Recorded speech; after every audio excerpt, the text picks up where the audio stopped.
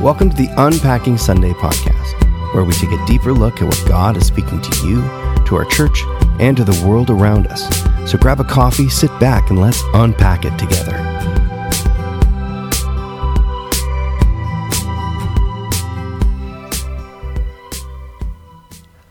All right. I thought we were going to do it together this week. No, we're not. No? Yeah, okay, no. all right. But I was really ready. Welcome back. We're glad to have you on Unpacking Sunday with us. Pastor Mike is here. Josh is here. And, of course, our friend Luke is back. Hey, everybody. Oh, There yeah, he he is. said, hey, everyone. Can they hear that in here? They can. Oh, wow. Okay. Hey, Luke. So good. Yeah. Well, we're glad Our to have you back. We infamous missed ya. producer. Would we call him the producer? I think we would definitely call him infamous. There's like a whole musical about him. The producers. Yeah. Featuring Will Ferrell. And Luke Nielsen. And Matthew Broderick? That would be quite the trio. Yeah. We could get the three of them together for the Christmas service. That would be special. Awesome. Speaking of Christmas, we're finally in our Christmas series. We had our soft launch on Sunday. That's what David Rose would call it. Yeah, a soft true. launch. Would you say that he is your favorite, television character? No. No? No. Oh, Not. no. I wouldn't say favorite at all. Oh, who's your favorite? My favorite ever television character? Yeah, sure. TVs and movie. Cersei Targaryen. Or no, she's not a Targaryen. Lannister. Cersei Lannister. Right, okay. She's so fascinating. And I think has She's dynamic. some of the best character dedevelopment.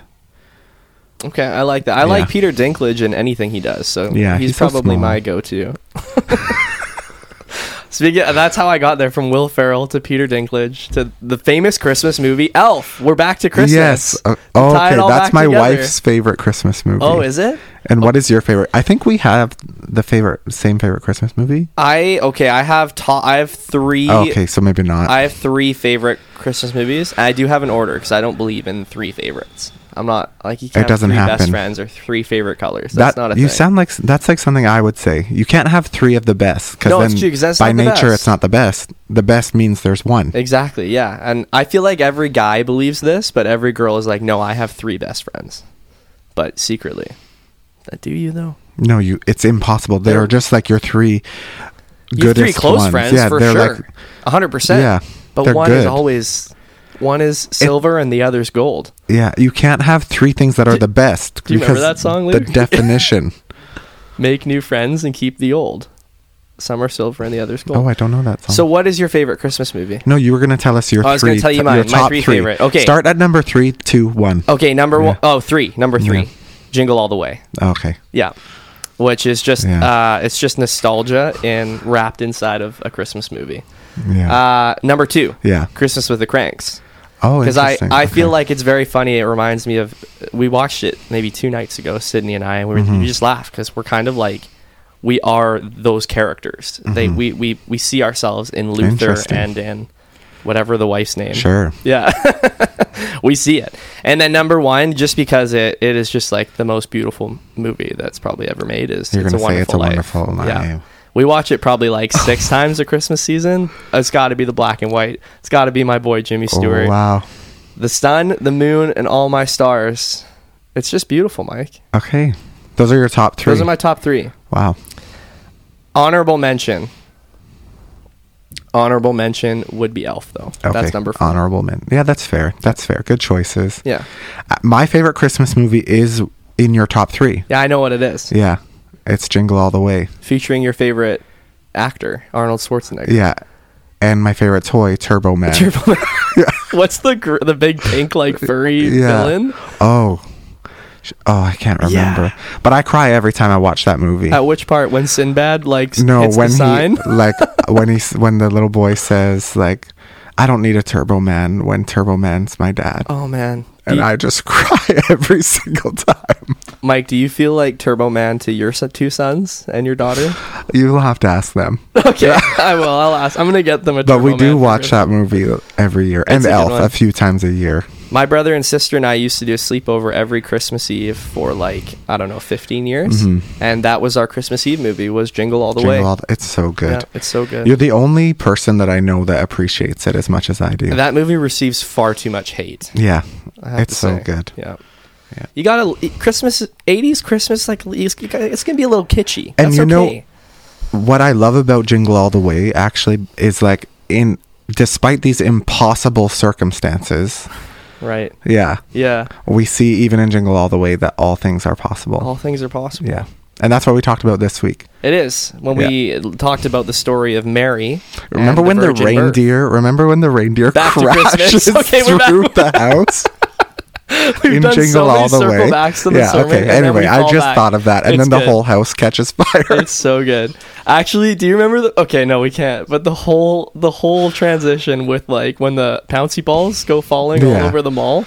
It's like, crazy. It's just ridiculous. I love that movie. Yeah, it's okay. so good. But it reminds us that all things are possible, just like we were talking about this week.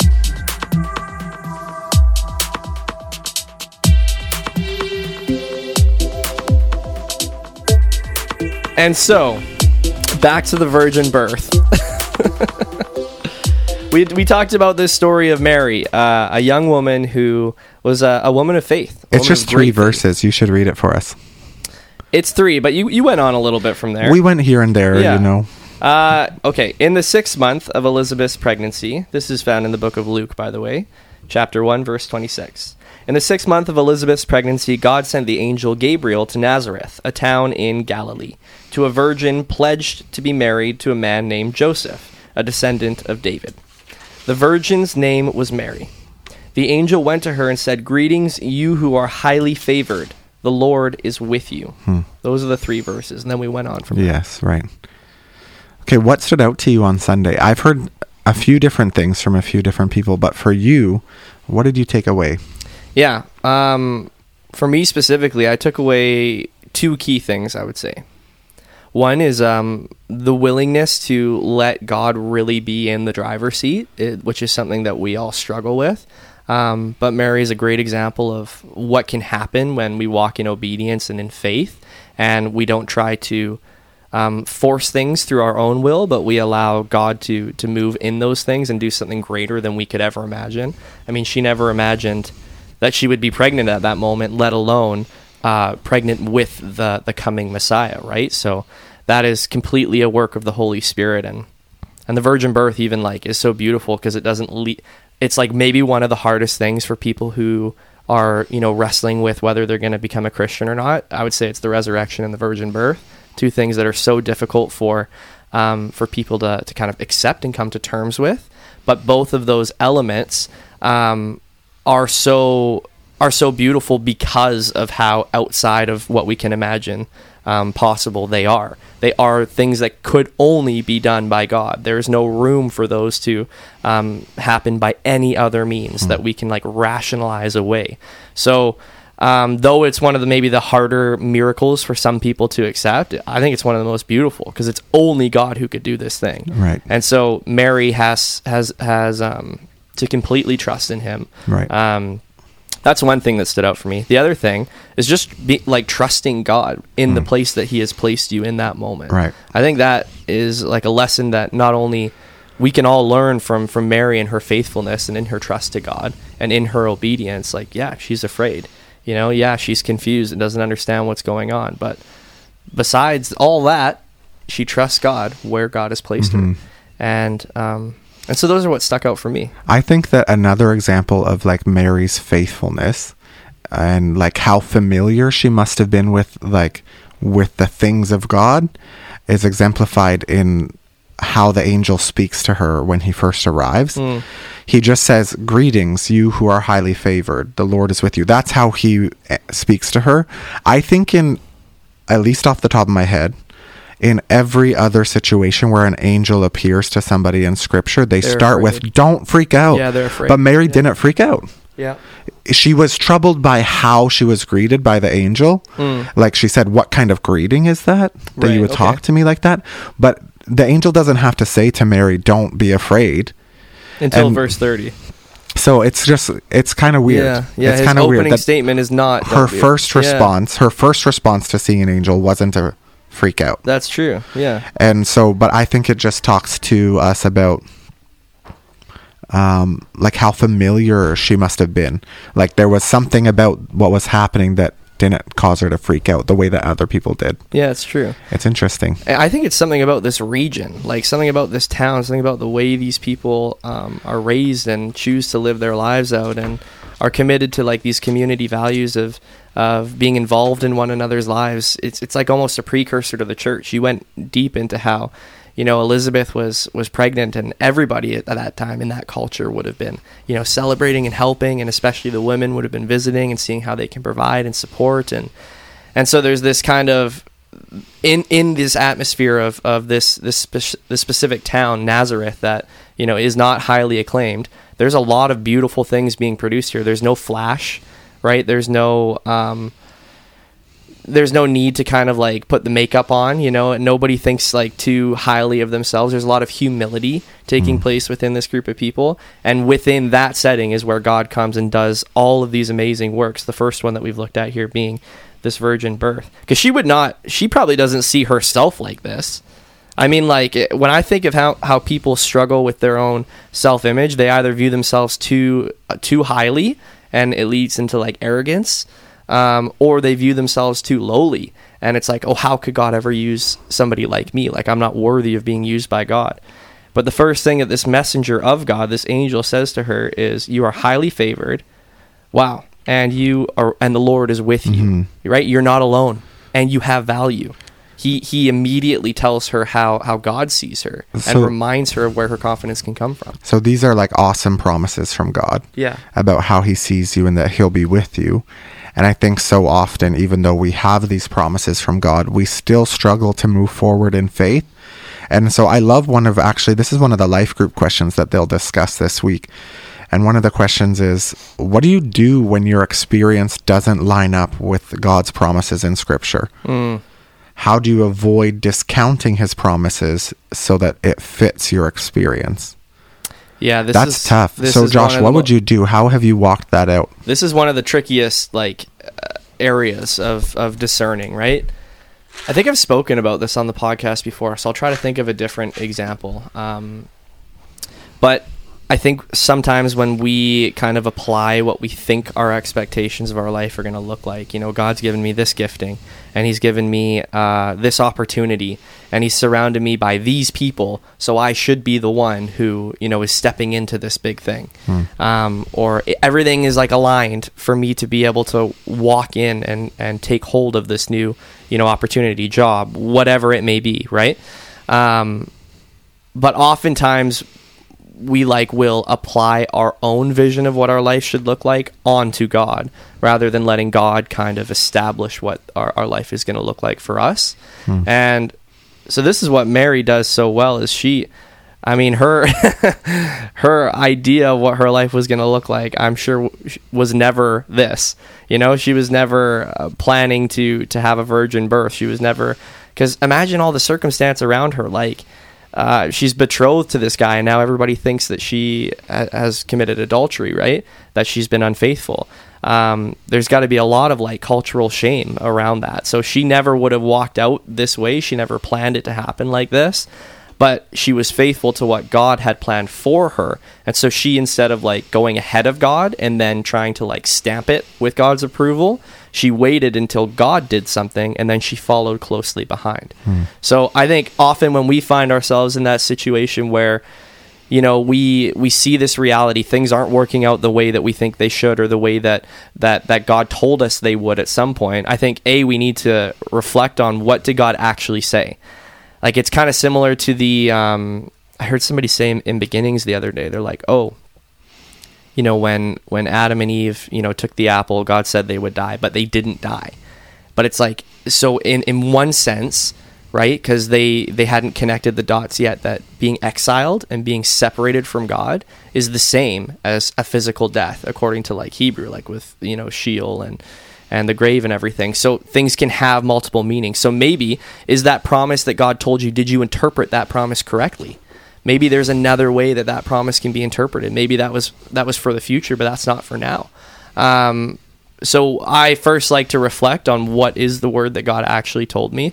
And then I bring people into it that you trust. It doesn't need to be everybody, but bring in a trusted pastor, bring in your spouse, bring in, you know, your close friend who you know is walking faithfully, and pray into that together.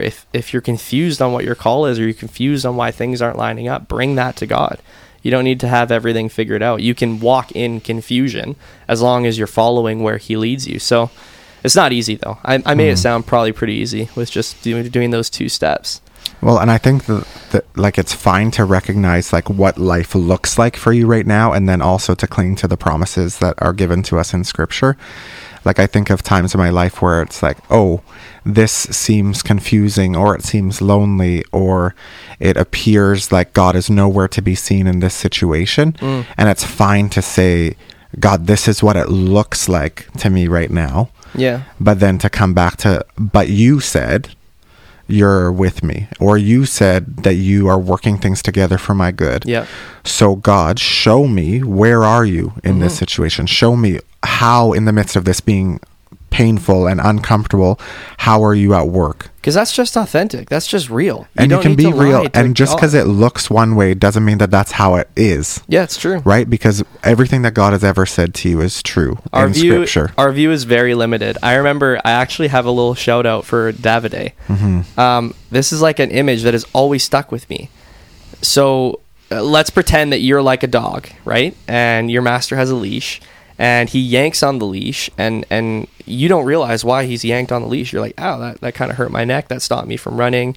You don't realize, right, the reason why, and you don't even know why you'd be in trouble. Like, why would the master stop this? Why would the master prohibit me from continuing? So from your perspective, you're confused. You don't understand why, but you can't see that, there's a shard of glass or something one step ahead that you're about to step on, right? You don't have that full perspective, but the master does. So there's this element in trusting when he says no, or when he slows things down. That doesn't mean it's a no forever. That doesn't mean that, this promise that he gave you now no longer counts. God is faithful to his word. He's so faithful that in Hebrews it says he has to go into covenant with himself because he's the only one that won't lie. So we know that the promise that God makes, he's going to keep. Even in this story, like when God is faithful to Mary, even in this story, he can tell, Mary was greatly troubled at his words and wondered what kind of greeting this might be. And so the angel said to her, do not be afraid, Mary. That's what she needed. That was God's faithfulness in that moment to help get her through. So she was real, with this messenger of God. And so God was real with her. He always will be. So it's not always a no. It's just maybe not right now. Yeah. So the Apostle Paul speaks of this in 1 Corinthians chapter 13. So he's talking about, this is the love chapter. Everybody knows it. Love is patient. Love is kind. Those kind of things. Love never fails. And then he's talking about, when I was a child, I talked like a child. So then he's talking about what it looks like to grow up in faith, right? Yeah. I reasoned like a child, but now that I'm a man, I've put those childish ways behind me. But then he mentions this exact thing that we're talking about. He says, for now, in this moment, we see only a reflection as in a mirror. And then, in the future, when all things are fulfilled, we shall see face to face. Yeah. Now I know in part, but then in the future, when we are complete in Christ, then I shall know fully, even as I am fully known. Yeah. And so it's just a reminder that actually this is a progression, right? And so that we, again, it always comes back to this, we are called to walk in obedience and to work this out every day, even though we don't know it all yet. And what does that sound like? What is the one word that we use to encapsulate that idea? It's faith, right? That one day there's this promise that you're assured of, that you have confidence in, that's going to happen. You recognize that you don't look like it now, but you walk in obedience, trusting what, God has said over your life. It's just the beauty of faith, and it's what leads. It's like that. I think it's an alpha. It's like credo. I'm going to butcher this Latin. Ready for this? It's like credo und intelligem, I think. Yeah, but it's like that's pretty good. I don't think it's und. It's not und? But you got the rest. What do you think? Yeah, that was a little German. You got the rest, yeah. So, faith leads to understanding, right? It's this idea that when we walk in trust in what God has spoken over our lives, then we will see it the way that he sees it. It's a future-based promise, but it's true nonetheless. So that was 1 Corinthians chapter 13, verse 12, if people are wanting to read it on their own. This is a good question from life groups, too, and I think it comes in, and I'll send this your way, it comes in kind of on these tailcoats. So when you feel like you have an ability, and you aren't being called on to use that ability, What do you do? How do you respond to that when you feel like you're either being sidelined or you're seeing kind of other people who maybe you think, hey, like God's given me this ability that is even potentially more beneficial or more useful than this other person, but he's not using me. How do you respond? How do you handle yourself? That's a great question. I don't know, like off the top of my head, I can't run into a time where I'm like, oh, that should be me, but I have run into lots of times where I think it shouldn't be that person. But it definitely shouldn't be that. Yeah, I've never, like, yeah, I won't say never, but I can't think of a time where I'm like, I would be better at that than that person. But there's lots of times where I'm like, oh, I don't know if that person's qualified or the best person for the job. Or I've definitely thought this though, like I wouldn't do it that way. Have you thought that? Yeah. Even that is like getting there, you know? Sure. And it is difficult, especially like if you feel sidelined, right? Like, God, why are you choosing somebody else but not choosing me? Right. I think that there's this this air of pride that we have, like that God should be using me when I want to. Because it's also funny because sometimes we also think like, when God calls on us and we're like, but I don't really want to do that right now, God. Right? And we think that we get to decide when God calls on us and when he leaves us alone. But that's not true. He gives gifts and he calls when he decides. According to his timing. Right. And so actually I think it comes back to comparison. Like we look so much more at other people than we do at Jesus and how we are reflecting him. And if our eyes were just like set upon him and not like what he's doing in everybody else all the time. This came up, I spoke at Young Adults last week and we never got to this question, but somebody submitted this question. Where does the spirit of comparison come from? It's a good and question. What do we do with it? Yeah. And so my wife Sam and I were kind of talking about it. Of course, the first thing that comes up is pride. People are like, well, it must be pride. And I think that's a fine answer. I just wondered, and Sam thought I was crazy because it's the only word I wrote down as my answer to prompt me. I was like, I think it's just amnesia. That's why we compare, because we forget who we are in Christ and we forget what he's doing in our life. And we forget very quickly. Like he literally could have told you yesterday. And then you see somebody else doing what you wish you could do and you forget, oh, God has a plan for you that's different than them. Yeah, it's true. And the first instance of this sin of comparison that we see is like as early as the Cain and Abel story too. And it's dependent on like the favor that came back. It was jealousy. It was envy wrapped into that. And it ultimately led to murder. It led to death, right?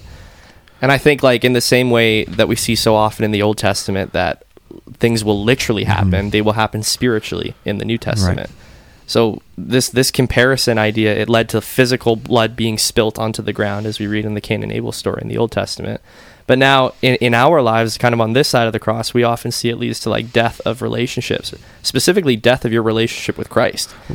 It's going to do way more damage to you than it's ever going to do to that other person. 100%, yeah. Because you're going to be resentful to God. You're going to be upset about what he's doing in your life, all of these kind of things. And now you're snapping at me. So you. I think that means it's a good answer. But well, because what happens? Because you see somebody else who's getting favor when you think that you deserve it. So you're like, okay, maybe I'll just buckle down and work even harder. And then you feel that your works aren't being appreciated because they're based on your strength and not something God asked you to do. So they're not. And then you get more resentful. So you work even harder. And all these works pushing you further and further away from God as you're finding your value in your works and not in the saving grace of Jesus Christ on the cross. And so you find yourself cold and alone and far from God and frustrated that nobody's appreciating you. That's where it leads to. That's the only endpoint of comparison. Right. And this is why I think that we could combat comparison if we can remember who we are in Christ. And it comes back to the first question that we talked about too, is like, how do you try to fit the promises of God into your experience? That's what we're doing when we're comparing, is we're like, oh, what God said maybe is not true for me. Yeah. Right? When God said like he has a plan for my life, it might not be true. Yeah. Or it's not going to, or when he says it's a good plan, oh, I don't know if that's true because look at this other person and they're getting what they want faster than me. Yeah. Or like they're elevated to a higher position than me.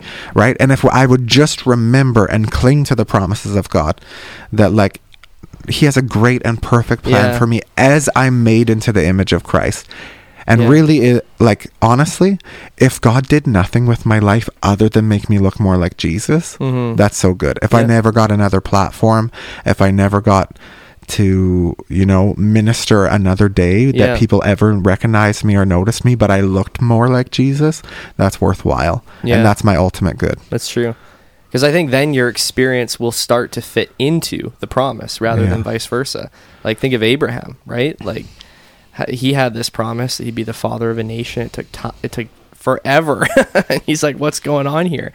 But God was faithful to Abraham, and in that timing, God's word did come to pass, and he became the father of a nation. So I think that perspective of knowing the call of God in your life and knowing that value, I think you're right. It erases all of this need to compare. And I think it also, like, a secondary beneficial effect of it is it helps you to notice the promises of God that are actually flowing, that you didn't recognize before when you were so focused on what he's not doing. Right. Which helps to soften your heart and build up an appreciation for what he's doing in this moment. So in light of what we're talking about this Christmas, and this sermon was really meant to poise us for that series. Yeah. It's my hope and my prayer, even as we wrap up the podcast today, that people who are listening would recognize that, like, no matter what's happening in our life, no matter where we find ourselves, or how difficult it looks, or if we're happy with where God has placed us or not, that we can be faithful to God with what he's given us now, and even for us in those situations, even for us, including also people who are very happy with what God's doing and they're on cloud nine with all of that. For all of us, all things are possible in Christ. God can use a faithful and obedient person. That's what he can do. And so that's the reminder maybe that we can leave with people as we sign off from the podcast today. Yeah, that's great. And we're excited to see how God is going to use you as you trust him where he's placed you. So God bless you guys, and we'll see you soon. Unpacking Sunday is a podcast of Caribou Road Christian Fellowship Church. If you're interested in more information, please check out our website at www.crcfchurch.com.